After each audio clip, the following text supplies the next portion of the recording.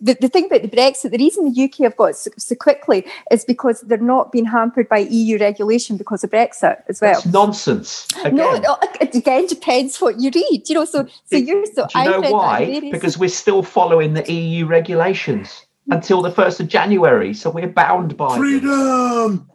Yeah. Brexit. To quote a famous Scot. No, I'm not. I'm so again. I'm not into like Scottish independence or anything like that. I'm making not at all. I mean, we're actually Mel Gibson his movie. I'm trying to quote that famous quote. Well, freedom, but up in Scotland, you should actually have it's like freedom, DUMB, because I mean the national agenda up here is shocking. It's absolutely. Lorraine, you and I on the best of all days would be very close in our views on most things. Mm-hmm.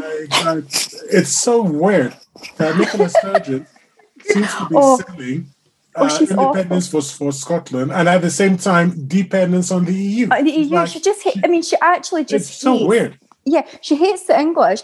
And the thing is, up here in Scotland as well, it's all the money coming from Westminster, she's got her hand out continually. I mean, if Scotland if she managed to get independence, this country would be like Venezuela without the weather. I kid you not. It would be an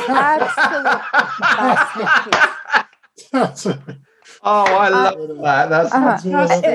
It's absolutely shocking. And she's still got her hand out for more money. And, I think she thinks the currency would be iron brew balls. It's just honestly ridiculous.